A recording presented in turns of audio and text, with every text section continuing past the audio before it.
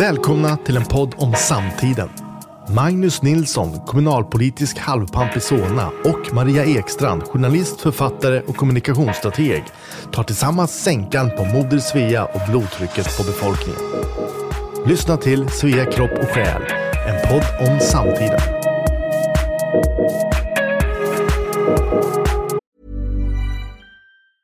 Burrow is a furniture company known for timeless design and thoughtful construction, and free shipping, and that extends to their outdoor collection. Their outdoor furniture is built to withstand the elements, featuring rust-proof stainless steel hardware, weather-ready teak, and quick-dry foam cushions.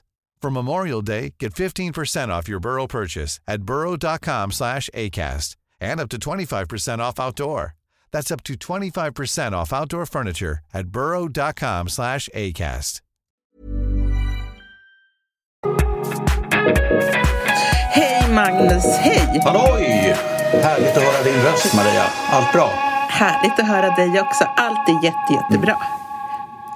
Och med dig med? Ja, tack. Det är alldeles utmärkt. Och idag ska vi tala om spännande saker. Vi ska tala om lite aktuell politik som vanligt i början. Sen så ska vi prata missbruk och alkoholism och annat spännande. Och sen så har vi ett par kulturtips. Perfekt. För vi har ju två trender nu som kan vara värt när det gäller politik att lägga märke till om man är politiskt intresserad. Ja, det är ju faktiskt det ena tycker jag väl är vad som händer i opinionen, där det finns några saker som är värda att kommentera med tanke på Kantar Sifos senaste opinionsundersökning nu från januari 2022. Och sen så lite grann om Socialdemokraternas mörkande när det gäller protokoll till coronakommissionen och varför sossarna kommer undan med de här sakerna hela tiden. Ja. Om vi ska börja med Centerpartiet och lite Miljöpartiet så är det ju faktiskt så att opinionssiffrorna sjunker för dem. Ja. Folk gillar dem inte på samma sätt som de gjorde i förra valet. Nej, det är ju två spännande saker som inte talar så mycket om. Alltså Centerpartiet ligger på 7% nu. Och jag känner ju centerpartister som på riktigt trodde att man skulle ligga över 10 så att säga till nästa val om ett halvår och sådär. Men det går inte så bra. Och det är konstigt med tanke på att i nästan 8 år har nu Centerpartiet och Annie Lööf varit i så att säga centrum av den politiska debatten. Alltså man har lagt ut enorma mängder pengar på annonsering eftersom man är ett rikt parti. Och Annie Lööf har gjort den ena piruetten efter den andra. Sådär, liksom hon hyperventilerat varenda vecka på olika sätt. Och fått uppmärksamhet också. Men det händer ändå ingenting. Vad jag förstår så du hade läst på vart de tappar någonstans. Ja, det är 2 kategorier utav väljare de tappar. Dels de här lättrörliga som generellt inte har svårt att hoppa mellan partier. Och de sticker nu. Och sen så är det faktiskt deras kärnväljare, i huvudsak lantbrukare. Och det är 2 saker med det. Det ena är att kärnväljarna sticker till Sverigedemokraterna. Och det andra är ju bekymret när man tappar kärnväljare. För de lättrörliga, de är ju just det. Du kan aldrig räkna med de lättrörliga väljarskarorna. Men när du börjar tappa kärnväljare som ett parti, då är det riktigt illa. Då är det som när hustrun kommer hem och berättar att hon har funderat på en skilsmässa. Alltså då är det nästan för sent. Ja, precis. Så det är nog riktigt. Och det är frågan, vad kan det vara för frågor? Jag tror ju att det tar mycket tid innan människor uppfattar vad som händer med partier och opinionen i allmänhet. Och det kan ju hända att det är så att säga de här excesserna kring Stureplanscentern som börjar så att säga blöda igenom i folkdjupet nu. Att människor som har varit centerpartister upptäcker att de faktiskt inte känner sig hemma riktigt. Jaktfrågan kan nog vara en sån där sak också. Det är ju någonting som är rätt... Och som jag tror att där SD och möjligen Moderaterna har profilerat sig lite grann i. Och där Centern kanske inte har hängt med. Alltså här har vi en väldigt tydlig skillnad mellan stad och land med jaktfrågor, vapenlagstiftning, miljöfrågor och vargfrågan som säkert spelar roll också. Tror du inte också att det kan vara den här energikrisen vi har, lag och ordning, samtidigt som Centern ju inte har lagt många strån i kors för landsbygden. De har ju liksom tappat det perspektivet. Det är ju precis som du pratade om Stureplan-Centern förut. Och det är ju egentligen så att Centern historiskt har varit så himla pluttesmå i Stockholms innerstad. Och så för 15 år sedan eller något sånt där, så tog ett gäng unga glada personer över Centern och började bygga upp det och drev liksom innerstadsfrågor, men närodlat, hbtq-frågor, göra Stockholm lite coolt, ge mera tillstånd till nattklubbar, alltså sånt där som uppfattas som positivt av en ung generation.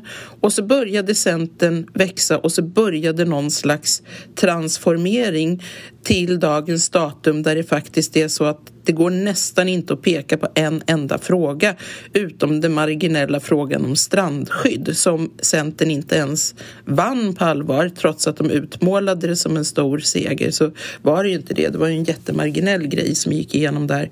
Så de har ju liksom, bara där tycker jag man kan se att Centern inte har kvar känslan för sitt partis historia eller för de väljare de har.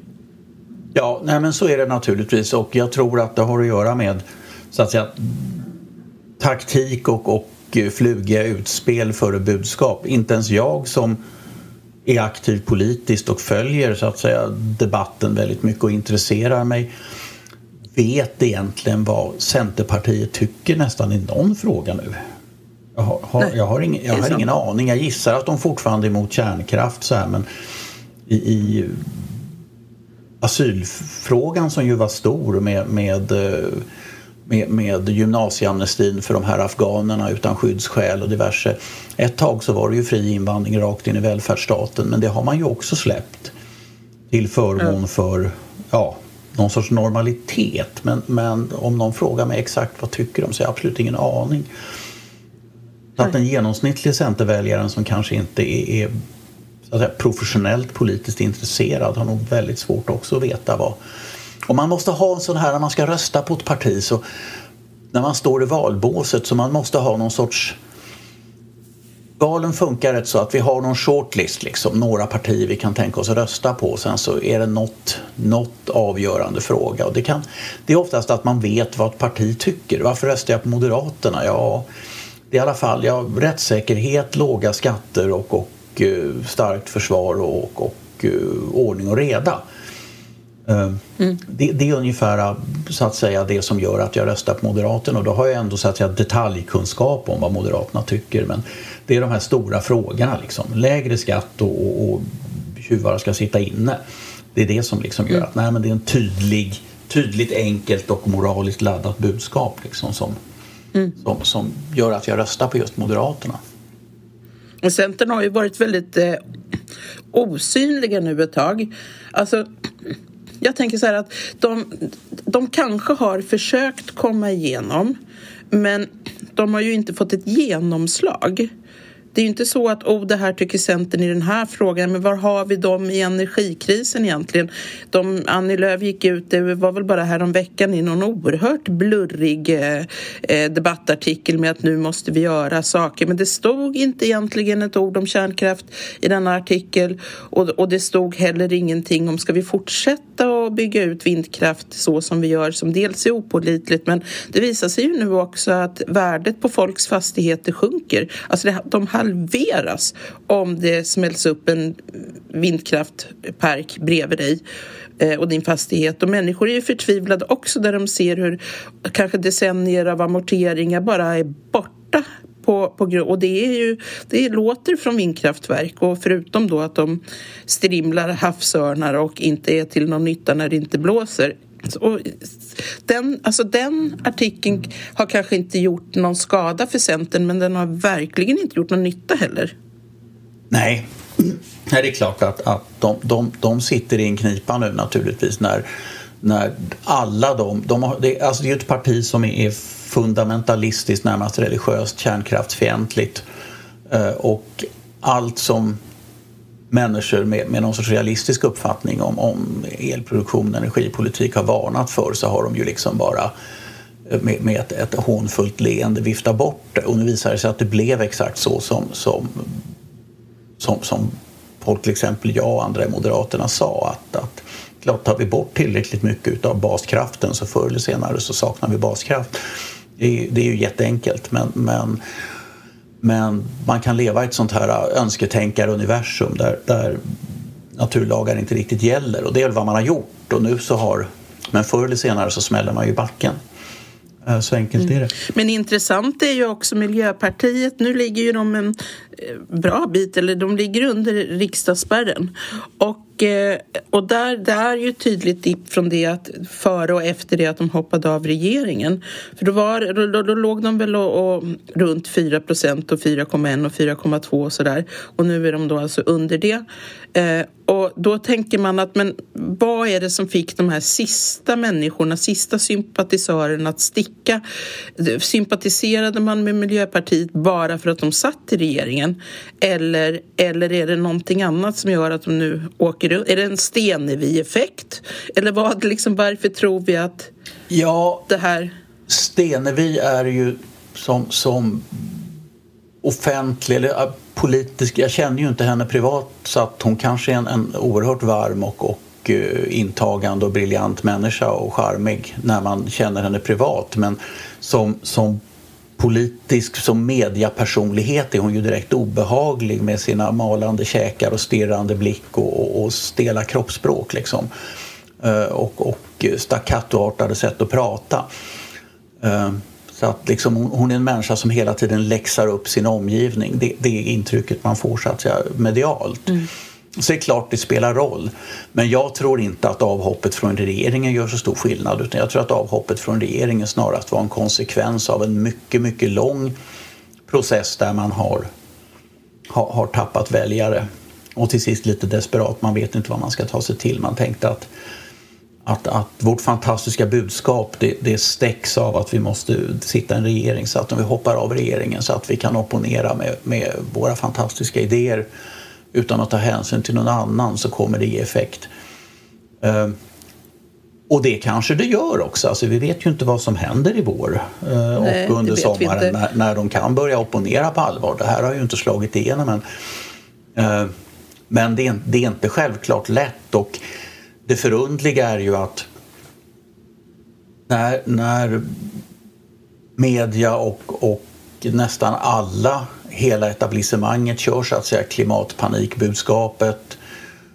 Vi har haft Greta Thunberg i åratal som har haft klippkort på alla första sidor och så vidare. Va? Och man tycker då att Miljöpartiet, som har detta miljöfrågor som någon sorts paradfråga, att de skulle gynnas av det, men det visar sig ha varit precis tvärtom. Det händer ingenting alls, och det är märkligt. Jag vet egentligen inte vad det beror på, utan den enda förklaringen är väl kanske att man har dåliga företrädare, och när man börjar titta noga på deras politik så saknar den i allt väsentligt realism. Men de som ligger väldigt stabilt och bra, det är ju Socialdemokraterna och Magdalena-effekten, och stabilt över strax, runt 30, är de inte uppe i 31% nu i sympatier? Ja, sossarna går bra nu. Ja. Men det är ju inte så förvånande. Ja, för att de går bra trots att de mörkar, inte liksom svara på frågor. Vi har ju den stora flagranta nu är Coronakommissionen, som alltså inte får material, och där Socialdemokraterna ljuger rakt ut och säger vi har inga protokoll. Vi har inte fört protokoll på våra krismöten eller strategiska möten. Och så visar det sig ju då utmärkt research utav Svenska Dagbladet att det har de ju visst. Det finns massor med protokoll, och likadant Socialdemokraternas liksom har ju en tendens att utse vänner med partibok till olika generaldirektörer och ledare. Så vi har ju Arbetsmiljöverket som vägrade att lämna ut hur man har resonerat kring munskydd och så vidare. Alltså det är en systematisk obstruktion som Socialdemokraterna håller på med. Och ändå så säger en tredjedel av svenska folket, det är helt okej, vi köper det, vi gillar sossarna ändå. Kan du förklara det för mig? Ja, ibland så tänker man ju att sossarna har någon sorts, drar nytta av någon sorts sån här Norrmalmstorg eller Stockholmssyndromet som det kallas, liksom att folk som är kidnappade och torterade efter han blir kompis och solidariserar sig med sina förövare. Men det är väl kanske lite radikalt. Så du menar att en tredjedel av Sveriges röstberättigade invånare helt enkelt är utsatta för Stockholmssyndromet? Ja, eller de kan ju vara undergivna BDSM-typer också, sådär att de... Undergivna BDSM-typer? Ja, jag tror... Du som är ute och dejtar, hur många är de här männen som vill underkasta sig? Och kvinnorna framförallt. De är inte så många. De flesta män tror jag faktiskt... jag tror att män har fått för sig att de måste vara macho-dominanta och sånt där. Mm. Alltså att de försöker en del.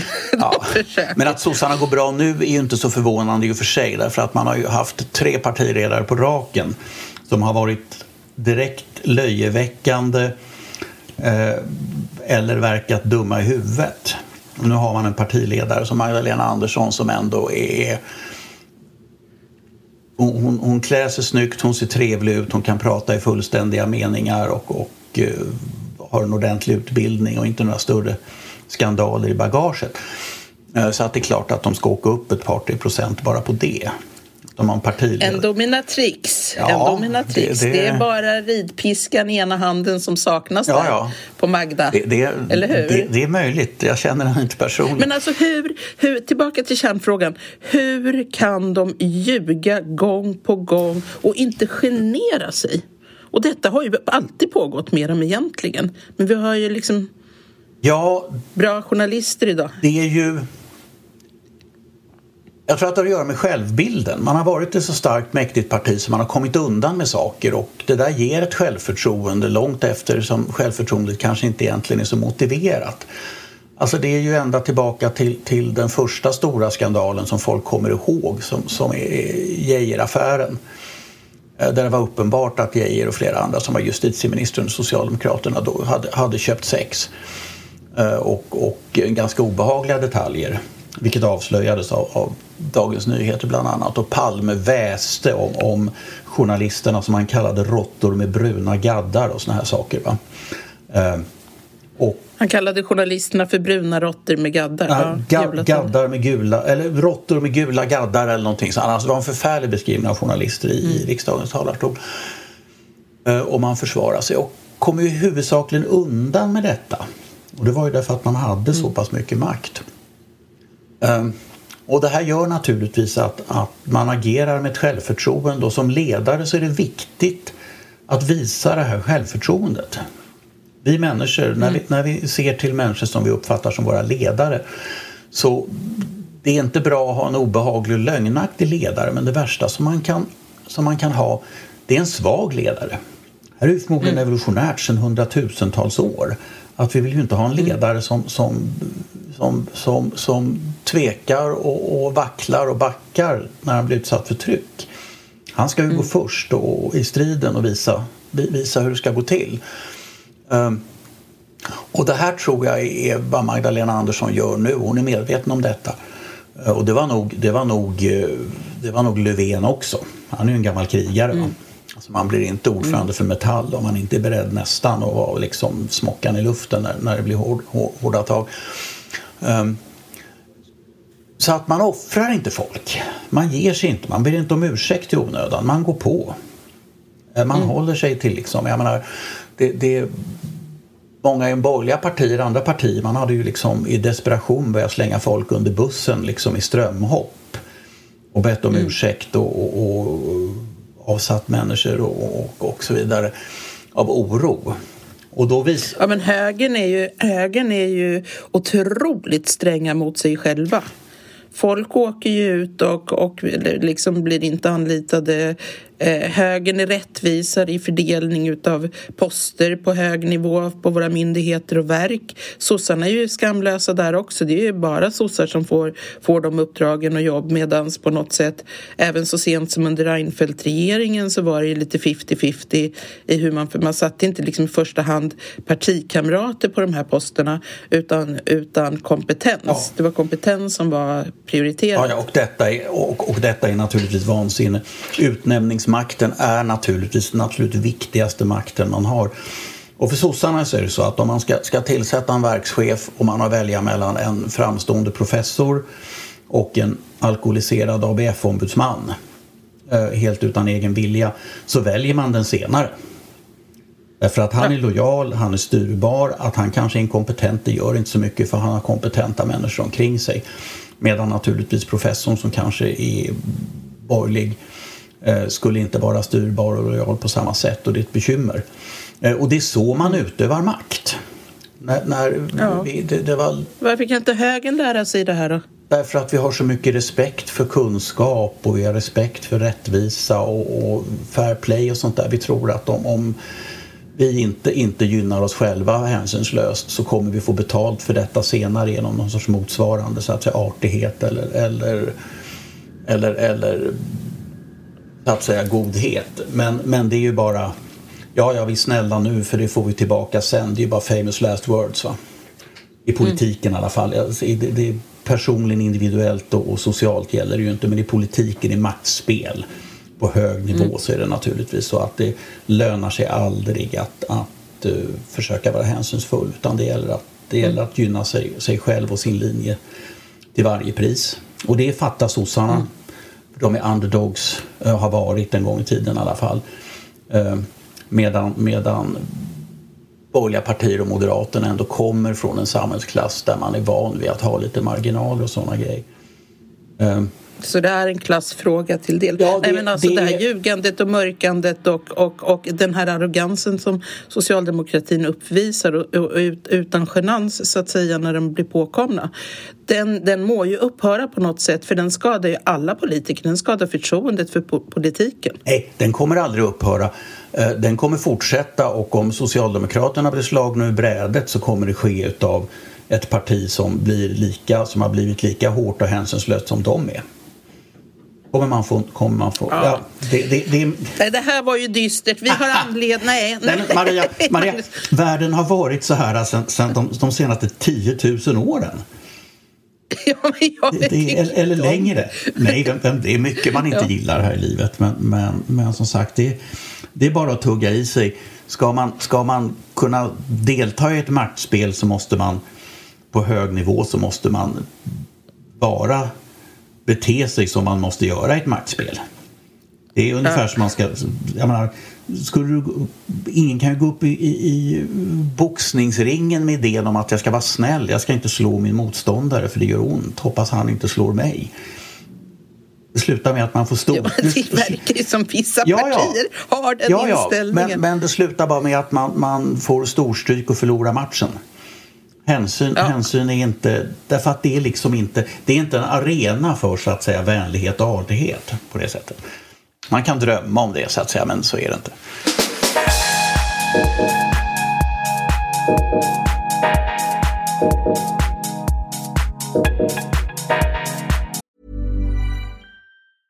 Burrow's furniture is built for the way you live. From ensuring easy assembly and disassembly to honoring highly requested new colors for their award-winning seating, they always have their customers in mind. Their modular seating is made out of durable materials to last and grow with you. And with Burrow, you always get fast, free shipping. Get up to 60% off during Burrow's Memorial Day sale at burrow.com/ACAST. That's burrow.com/ACAST. burrow.com/ACAST. Millions of people have lost weight with personalized plans from Noom. Like Evan, who can't stand salads and still lost 50 pounds. Salads generally for most people are the easy button, right? For me, that wasn't an option. I never really was a salad guy. That's just not who I am. But Noom worked for me. Get your personalized plan today at Noom.com. Real Noom user compensated to provide their story. In 4 weeks, the typical Noom user can expect to lose 1 to 2 pounds per week. Individual results may vary. Nu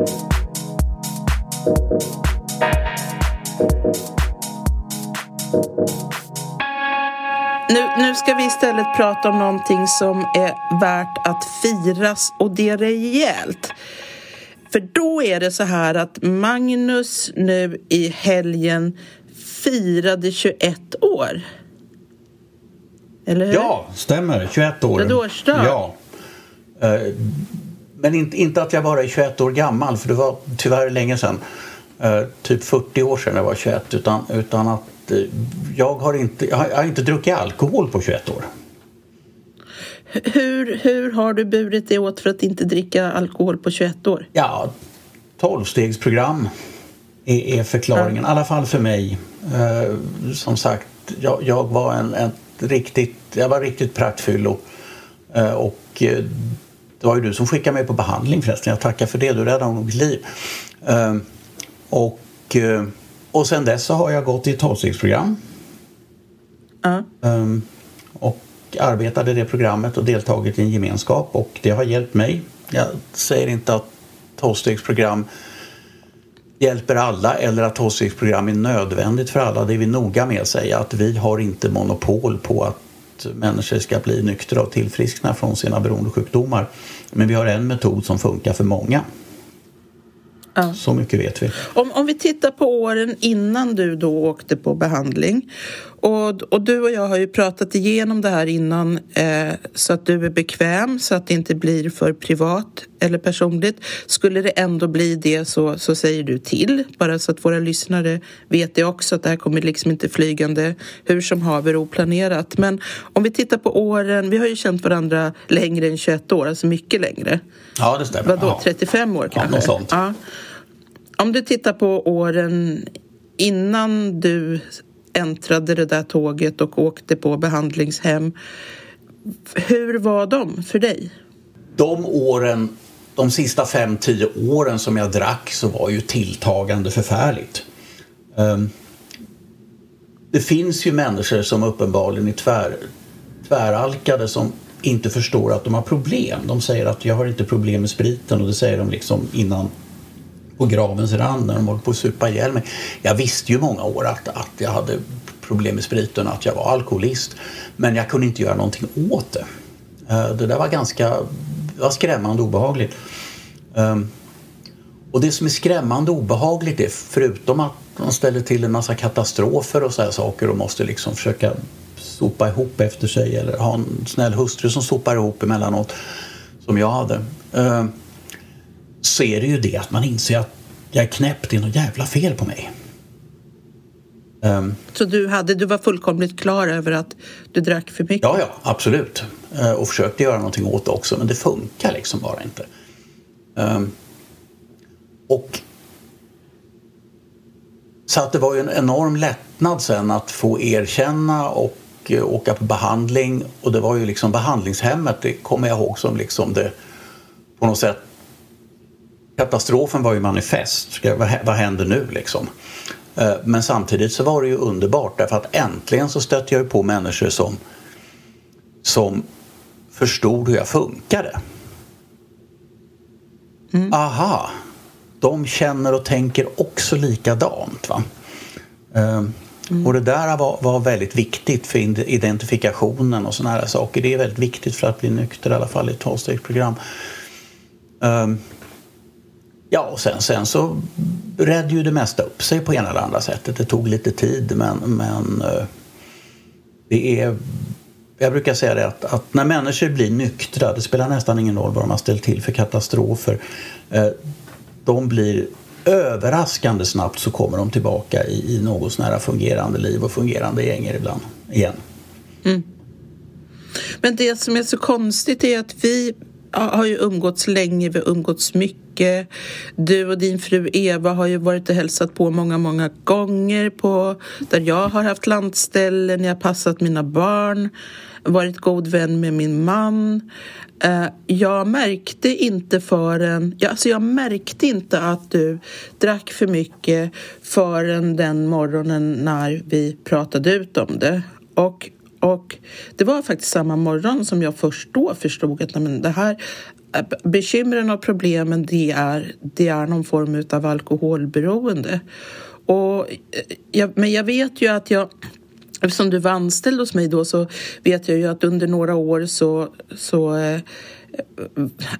ja, men du passade inte deadlines och du ibland, och ofta det när du gjorde jobb och så var det ju briljant. Men det var inte en pålitlig leverans.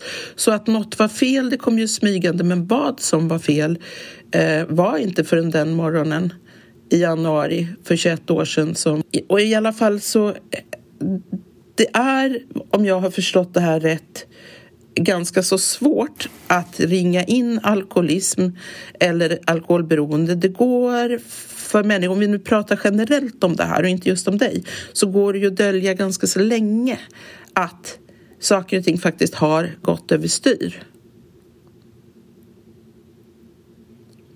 Ja, absolut. Det är på arbetsplatser och i sociala sammanhang, annat än för de som är absolut närmast någon som är missbrukare, så är det ju väldigt svårt att se att det är ett missbruk. Och det har ju helt enkelt att göra med att världen är ju full av människor som inte är missbrukare, som på ena eller andra sättet presterar mindre bra och är dysfunktionella. Man kan ju vara knäpp på andra vis än genom missbruk. Förlåt. Andra människor kommer ju för sent och missar deadlines och får vredesutbrott, vad det nu kan vara för någonting, liksom är konstiga. Eller bara inte rakar sig om morgnarna liksom. Så att det är inte alldeles självklart hur man ska se att någon är just missbrukare. Det är besvärligt. Och likadant utifrån, och dessutom så är det är ju socialt acceptabelt i Sverige att både att dricka alkohol och att bli ganska ordentligt full. Jag menar, de som blir fulla på en firmafest, det är ju de flesta av dem. Några är naturligtvis alkisar som blir fulla på firmafesterna, men rätt många är inte alkisar, utan de blir bara fulla ändå. Så att det är inte lätt att se mönstret. Om man ser mönstret så är det ändå inte, så att säga, särskilt övertygande bevis. Och dessutom så att det är det som är så här. Sen ska man tala om att om vi ska prata lite missbruk generellt, så för det första så vet ju inte så noga hur många egentligen människor det är som är alkoholister i Sverige. Nej, och du kan ha ett beroende av alkohol utan att det egentligen är den här klassiska alkoholismen, det vill säga du föds med den, du föds med genen, den ärftliga genen. Men du kan ju dricka dig till ett beroende, och beroenden kan väl uppstå av flera olika skäl, eller hur? Ja, förmodligen så finns det där vet man ju inte heller så noga. Men de allra flesta människor som har någon form av drog- eller alkoholproblem eller annat missbruksproblem, det finns ju andra sätt att missbruka, de kommer ju aldrig till sjukvården eller socialtjänstens kännedom. De får inte heller någon behandling, utan de kanske knagglar på med sitt missbruk och klarar sig halvbra i alla fall. Så att de kommer inte i statistiken någonsin. Och när det gäller 12-stegsprogram, de som kommer till 12-stegsprogram, det är ofta, så att säga, sista stadiet antagligen.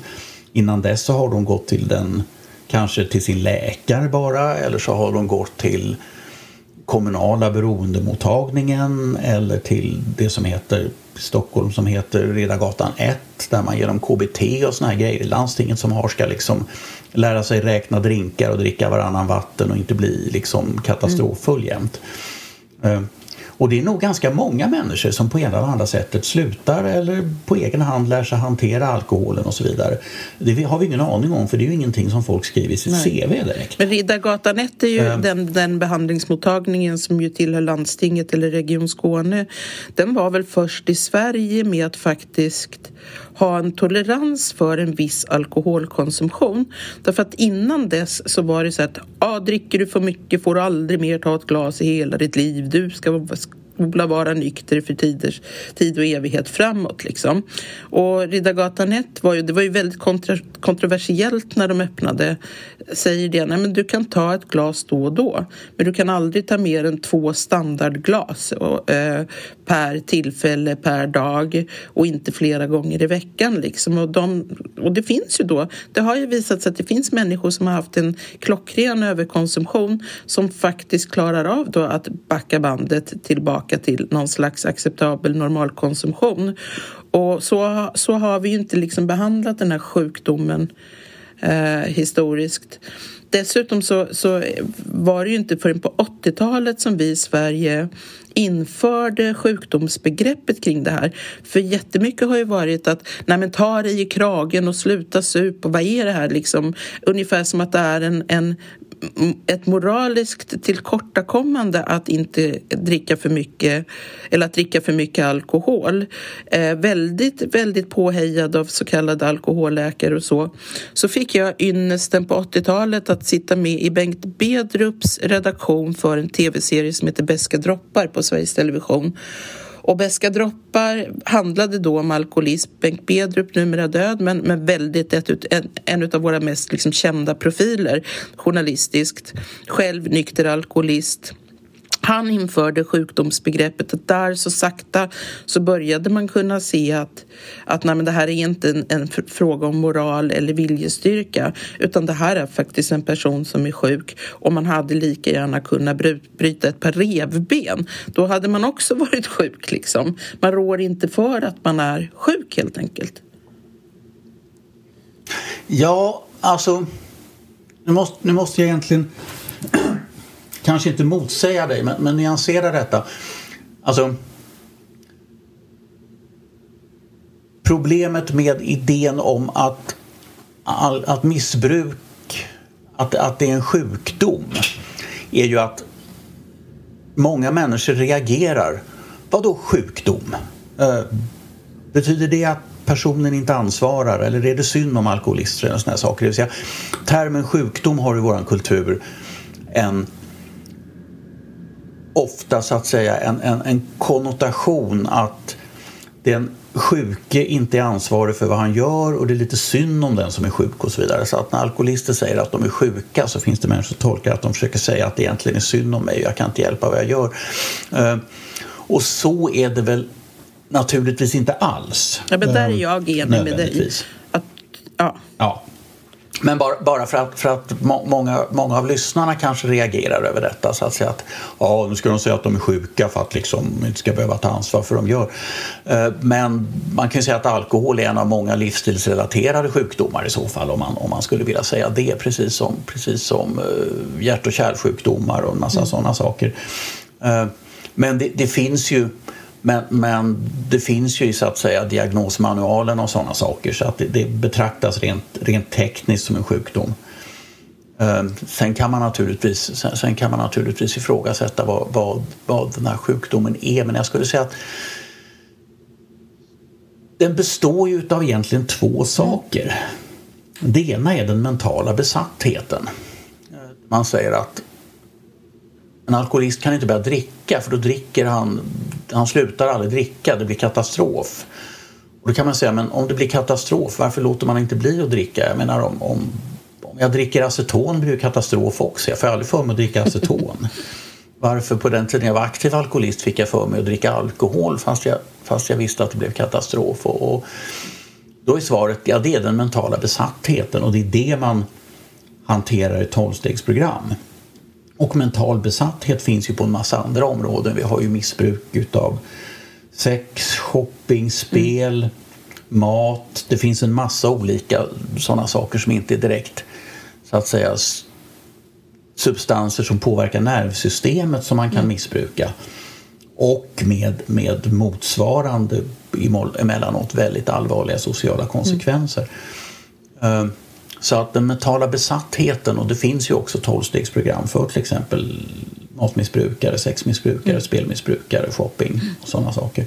och som fungerar på ungefär samma sätt. Nej, men jag känner ju flera stycken med missbrukarpersonligheter och egentligen det finns ju kurvor man gör över vad är det som händer när man aktiverar sitt missbruk, även om det då inte är alkohol utan det är sex eller shopping eller spel eller någonting som du säger. Och då är det tydligen så att om du börjar på någon slags botten och så ökar din ångestnivå, den ökar och går uppåt och till sist där så sätter du dig och spelar upp 10-15 000 som du kanske inte har, som du kanske tar på sms-lån eller ger dig iväg och har sex med någon fullkomligt människa du inte känner och oskyddat sex dessutom. Alltså, allt missbruk är ju farligt. Du kan faktiskt äta ihjäl dig dessutom och då spelar det ju ingen roll om du sitter på tjusiga restauranger och dricker snordyra viner från 90-talet. Det är ju fortfarande ett missbruk. Du blir tjock, du är dålig. Och så hur som helst så kommer den där förlösningen i spelsatsningen eller bokstavligt talat utlösningen om du är sexmissbrukare och då är du lugn ett tag och sen så din ångestkurva går ner och sen börjar den stegra sig uppåt igen därför att först kommer ruvelsen, vad har jag gjort, hur kunde jag utsätta en partner för det här, hur kan jag ha spelat upp hela hushållskassan eller kontantinsatsen till det hus vi drömmer om att köpa. Alltså jag känner ju hur många personer som helst med och känner dem väl också med olika typer av missbruk och deras personligheter är så otroligt lika i hur de trillar ner upp med ångestnivån och så får man någon slags lättnad i det och så börjar det efter ett tag om igen och stegras och så kanske man försöker om man är en sexmissbrukare att nej jag ska inte träffa någon annan, jag ska inte bedra min partner, jag ska inte ge mig iväg och så börjar det lite försiktigt med att man kollar porrfilm mitt i natten när resten utav familjen sover och därifrån så är man inte många dygn från att gå steget fullt ut, ungefär som alkoholisten kan klara av att gå förbi Systembolaget 3 gånger men den 4:e gången så går hen in eller slänger sig in på närmsta bar och så är det igång igen. Ja, nej men det är ju så det fungerar. Det är ytterst få missbrukare som orkar missbruka konstant så att säga varje dag utan det är ju många har ju så att säga periodmissbruk. Man vilar ut och samlar ihop sig och sköter grejer så att allting funkar och sen så kanske man rent av belönar sig genom att på något sätt nu kan jag gå på alkoholen igen eller över semestern eller över jul eller över påsk eller vad det kan vara när det passar sig. Så att det där är mycket komplext. Jag skulle inte säga att det finns lika många olika sätt att missbruka som finns missbrukare men det finns lite olika varianter. Men den här mentala besattheten som du pratar om, du har ju världens bästa knep där som man kan ta till i många andra sammanhang. Till exempel om man är olyckligt kär eller inte får en person ur huvudet som man inte kan vara med. Eller i andra sammanhang. Och du lärde mig en gång när jag gick och ältade en person så sa du att slå ut med händerna och så ropar du Gud befria mig. Och du ska ropa Gud befria mig varje gång som du får tankarna på det här. Och när jag hade typ första dagen hojtat var jag än var ICA-kön på Limhamnsfältet när jag var ute med mina hundar. Gud befria mig. Så började jag ju skratta åt mig själv för det var verkligen jag fick ju syn på själv hur mycket de här tankarna faktiskt ockuperade mig. Och det är så otroligt effektivt för det är ju väldigt kort. Gud befria mig, det räcker. Så man måste inte be långa haranger till böner eller sätta sig och meditera i 45 minuter eller något sånt där för att bli lugn. Nej, fast jag vet inte, jag tror inte att jag rekommenderar att du skulle skrika högt faktiskt. Du lyssnade nog slarvigt för att det behöver man väl inte göra. Men nu räcker väl det ju för sig inte mot den mentala besattheten om man är en missbrukarpersonlighet på allvar utan jag har ju nu 20 år, jag har ju gått på ett par 12-stegsmöten i veckan och jag har det som kallas sponsier, det vill säga människor jag vägleder och jag har en egen vägledare som jag pratar med någon gång emellanåt fast inte så ofta numera och går som sagt på de här mötena par, 3 gånger i veckan och så vidare. Så att det är lite jobb. Men det är inte så farligt. Och det är rätt roligt faktiskt. Och jag kan säga det att sen sista gången jag drack så jag har aldrig någonsin saknat att dricka. Faktiskt. Jag har aldrig tänkt att gud vad skönt det vore att få dricka nu. Eller ta ett glas vin i solnedgången och sådär prylar folk kan tycka är trevligt. Jag har aldrig tänkt så. Förmodligen därför att jag tror att folk som vill dricka ett glas vin är dumma i huvudet. Vad vill man göra det för? Man vill bli full. Men, ja, precis. Det börjar med en flaska om det ska vara någonting. Liksom. Men som sagt, på 21 år har jag aldrig drömt om att få dricka eller använda droger igen. Vilket är ganska fantastiskt. Det är otroligt. Men det kostar lite jobb. Och jag saknar det inte av ett annat skäl också. Alltså jag har ju ganska många människor omkring mig som är normaldrickare. Ja. Så dricker socialt och så vidare. Och det finns ju så att säga normalfördelning där också. Det finns ju de som naturligtvis bara tar ett glas vin någon gång ibland. Men ganska många normaldrickare jag har omkring mig. De kan ju par öl på afterworken och sen så dricker de kanske nästan en flaska vin till fredagmiddagen. Och det är ju inte konstigt för en vuxen man över flera timmar och dricka den mängden. Man blir ju knappt småfull på den mängden liksom. Man äter och så vidare. Men det är klart att det påverkar sådana saker som blodtryck på lördagmorgonen och har druckit. Du har inte varit full eller någonting, men chansen att du kommer ut i löpspåret 7-8 på lördagmorgonen efter en sån kväll, även som normaldrickare, minskar ju definitivt. Och sådana saker. Så att det här att för rätt många så att säga socialdrickare eller normaldrickare som vi har i Sverige så är liksom alkoholkonsumtionen får ändå någon sorts konsekvenser som inte är så bra. Observera, nu moraliserar inte en sekund här liksom. Folk får dricka hur mycket de vill. Men det för min del så är det inte solklart att, eller så är det för min del är det solklart att jag har inte förlorat någonting alls på att inte behöva dricka mer. Och om någon kom och sa att men vi har ett piller här du kan äta så att du kan börja dricka socialt igen. Du kan dricka 3 glas vin till middagen och såna saker liksom, och ta ett par öl på AW:n och såna saker utan att hända någonting. Så skulle jag nog säga att nej, jag vill nog faktiskt inte jag kommer inte göra det ändå faktiskt. Och om den personen sa att men förutsättningen för att du ska få äta den här medicinen är att du slutar gå på mitt 12-stegsprogram, så skulle jag definitivt säga nej. Jag skulle inte byta ut gemenskapen i min 12-stegsprogram mot att kunna dricka lite grann. Definitivt men inte. Om vi nu har någon lyssnare som tänker att för 5-6 år sedan så var jag uppe i kanske en normal konsumtion och nu är det en halv flaska vin om dagen och till helgen så är jag uppe i nästan 2 flaskor vin per fredagkväll och lördagkväll och jag inser att det här är inget bra. Det här är inget bra och jag kan inte sluta. Vilka råd har du till en sån medmänniska?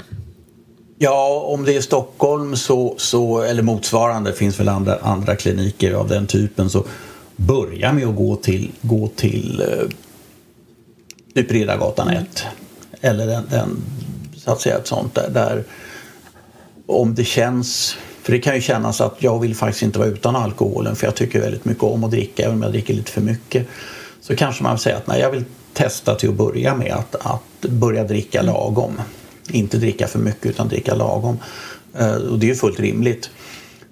Och funkar inte det, eller om man börjar känna att det här är helt överstyr liksom. Nu har jag kört full för 3:e gången fast jag inte tänkte det, och jag har lovat barnen att gå till leklandet på lördag morgon och jag kommer inte upp liksom, och såna här grejer, och min fru blir arg och ser orolig ut varenda gång vi ska på middag och jag dricker och sånt där, så då är det väl bara att trava iväg till anonyma alkoholister, om man är alkoholist eller man eller andra droger, och gå på ett möte.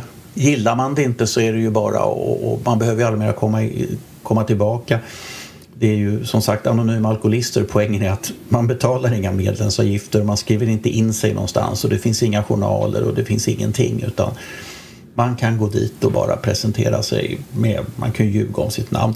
Man behöver inte ens säga att man är alkoholist. Det är nämligen så med anonyma alkoholister att villkoret för medlemskap är en önskan att sluta dricka. Villkoret är inte att man är alkoholist eller missbrukare, utan det är bara att man vill sluta dricka. Och hur visar man att man vill sluta dricka? Jo, man har travat iväg till ett A-möte och satt sådär. Men då behöver vi ju säga också att A-möten, bara för att man går dit en gång och är på ett möte på ett ställe, så betyder ju inte det att alla A-möten är likadana. Utan det är ju tvärtom så att det finns ju A-möten över hela vida världen. Man kan vara med online, och i de större städerna så är det ju hur många som helst. Och grupper blir ju olika även inom AA, precis som en arbetsgrupp kan se väldigt olika ut, eller en klass kan se väldigt olika ut i skolan liksom. Så att passar man inte in på det ena stället, så kan man mycket väl passa in på det andra stället. Ja, nu vill jag nog motsäga dig lite grann, därför att människor jag känner väldigt väl som går på AA, de säger just att mötena är nästan exakt likadana. Att det är sin struktur. Över hela världen. Men jag är inte ute efter strukturen utan jag är ute efter gruppdynamiken. Ja, de kan variera lite grann. En del är förmodligen en samling idioter, andra är väldigt trevliga sådär. Men i huvudsak så kommer en människa som dricker för mycket och lite orolig i sin alkoholkonsumtion, som går till ett A-möte, kommer antagligen att känna igen sig i beskrivningarna av vad som händer, känslolivet, hur man dricker och varför och sådana saker. Och känna identifikation och känna att äntligen, jag är inte ensam om det här.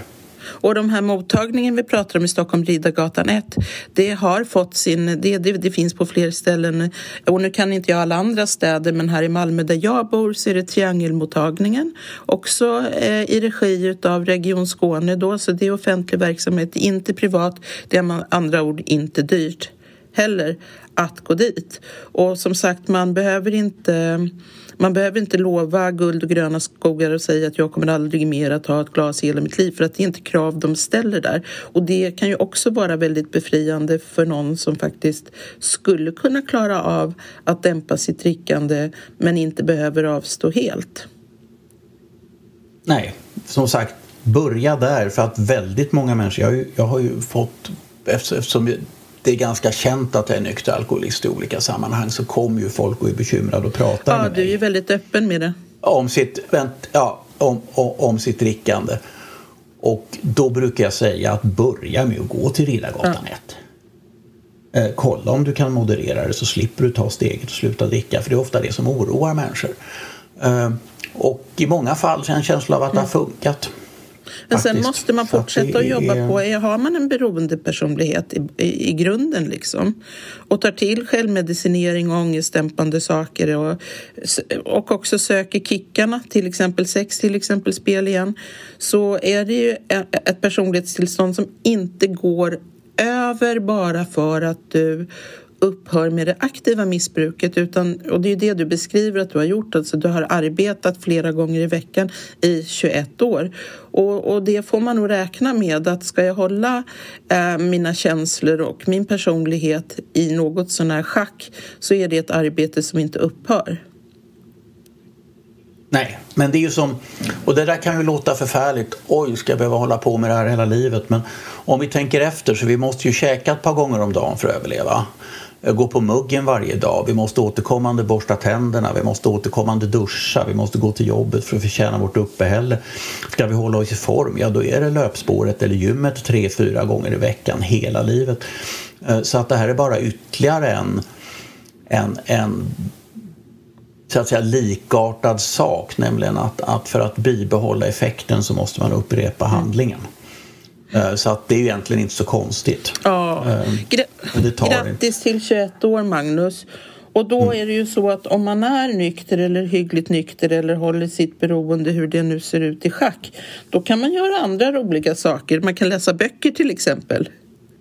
Ja, men får jag säga en sista sak bara, därför att människor som inte är missbrukare,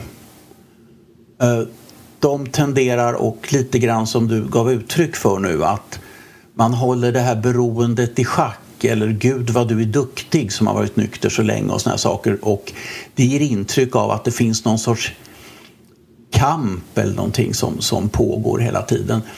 Men för de flesta människor, tror jag, som är tillfrisknande i 12-stegsprogram i alla fall, så är det inte så. Det är inte så att man går omkring och kämpar mot spriten, eller varenda gång man går på en bar så tänker man vad gott om att jag kunde ta en whisky istället för en espresso här, eller liksom såna där saker, utan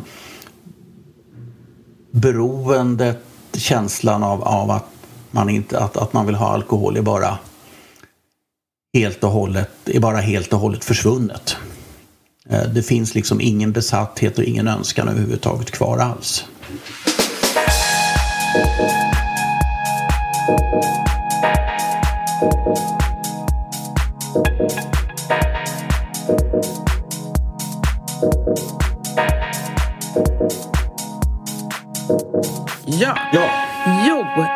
Ja, det finns en bok som jag älskar. Den heter Kirke och är författad av en hyggligt ung tjej, en amerikanska som heter Madeline Miller. Och Kirke är något så roligt som en kvinnlig äventyrsroman. Madeleine Miller har skrivit 2 böcker. Båda har toppat, tror jag, New York Times bestsellerlista. Och Kirke är en gudinna som författarinnan lyfter ur Odysseen. Och hon är Kirkens svag gudinna, som kan inte göra så himla mycket som gudar kan göra för tusentals år sedan. Men hon lär sig att använda örter och grejer, så hon blir också häxa. Så de här kombinationen av att vara gudinna och att vara häxa gör att hon kan göra en massa grejer. Och bland annat så är det så att män som inte kan uppföra sig, de förvandlar hon till svin, och sen får de bo i svinstian i några år tills de har lärt sig att veta hur. Och den är väldigt så äventyrlig och dramatisk och spännande, och hon blir bestraffad, Kirke, och får flytta till en öde ö, och där dyker det upp någon ung levande person, en människa som hon blir djupt förälskad och passionerad i, och så att den, alltså Madeleine Miller Kirke, det är bara att springa och köpa, finns numera i pocket och även översatt till svenska. Ja, vad intressant. Måste man verkligen förvandla män till svin?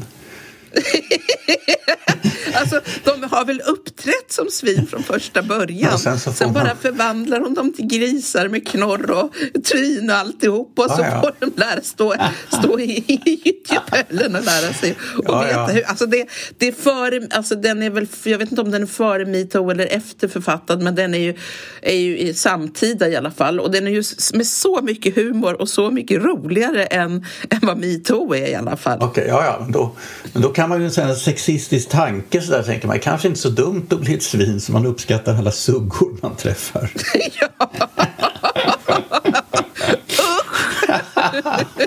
Det har ett MeToo-skämt som jag förmodligen kommer få ångra resten av livet. Men det var bara på skoj för att påpeka detta for the record liksom så här. Ja, alltså 10 000-tals år, får jag bara vara petimetrisk. Jag tror att Odysseen är 700-talet före Kristus eller något sånt där. Men, de där mytiska gudarna som förekommer i Odysseen, de har säkert 5000 år på nacken i alla fall, utan vidare. Innan saker skrevs ner och såna prylar eller liknande. Jag har som vanligt roat mig, om vi ska fortsätta på kulturområdet, med faktiskt lite populärvetenskap, lite populärhistoria. Jag börjat läsa ganska ny, kom väl förra året, Harrison, professor i historia i Lund, som har skrivit en bok om den svenska stormaktstiden. Hur var det då? Det var hårda bud, kan jag tala om. Men det var väl medeltid eller någonting? Nej. Stormaktstiden är sedan slutet på 1500-talet till början på 1700-talet ungefär. Ja, det är väl mer eller mindre medeltiden. Nej, medeltiden är ju 1200-tal slutade kanske någonstans eller så. Några 100 år hit eller dit. Ja, var några 100 år hit eller dit mellan vänner. Men det är i alla fall väldigt, väldigt bra populärhistoria. Jag har en känsla av att Harrison verkar skriva nu om väldigt mycket böcker om olika historiska perioder, utnyttja sin popularitet och tjäna lite pengar. Men det har man väl unt. Jag gillar Harrison. Och man vet framförallt, till skillnad från mycket annan populärhistoria, så vet man ju med Harrison att det är nog inte så mycket som är alldeles uppåt väggarna, förmodligen nästan ingenting. Det finns ju andra populärhistoriker som faktiskt inte är fackhistoriker utan djupt okunniga.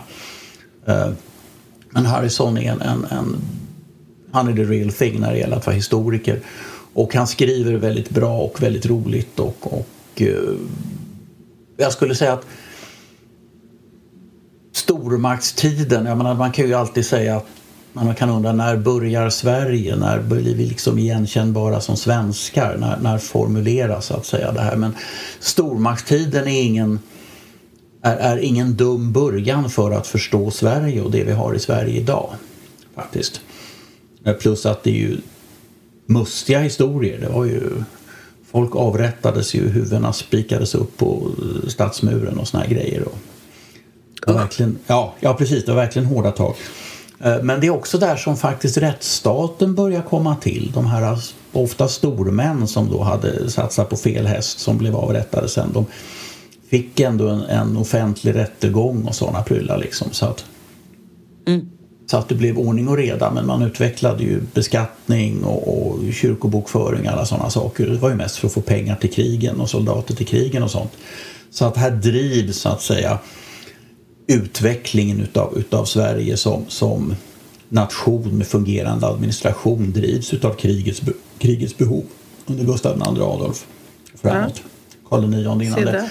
Ja, så att så är det. Mera romantiskt är det inte så, men också att Gustav II Adolf och Axel Oxenstierna, att de blir kompisar och jobbar tillsammans. Det är inte alldeles självklart. Axel Oxenstierna kunde lika gärna varit en mycket hård konkurrent så att säga till om kungamakten med Gustav II Adolf. Men kanske är det lite grann där som det svenska så att säga samförståndsandan börjar. För att i och med att Gustav II Adolf ser till att han får högadeln på sin sida och samarbetar med Axel Oxenstierna, så kan Sverige gå från en ganska ämligt u-land som mest får stryk av alla sina grannar till att under 100-150 år bli en regional stormakt så att säga till det slutar ju på allvar med att ryssen helt enkelt lyckas hålla ihop sina grejer och dunkar uppåt vid Poltava så det stänker om det. Och då är det liksom, när ryssen har samlat ihop sig så är det ju slut med Sverige som stormakt. Men innan dess så var det ändå ett fantastiskt upptag då i slutet på 1500-talet. All right, vi har blivit uppdunkade som vi har väldigt målande ordval idag, Magnus, och vi har också dunkat upp våra grannar. Ja. Och med det så tackar vi för oss för idag och så ses vi nästa vecka. Ha det så bra. Gör inget detsamma. Dunka på. Hej då.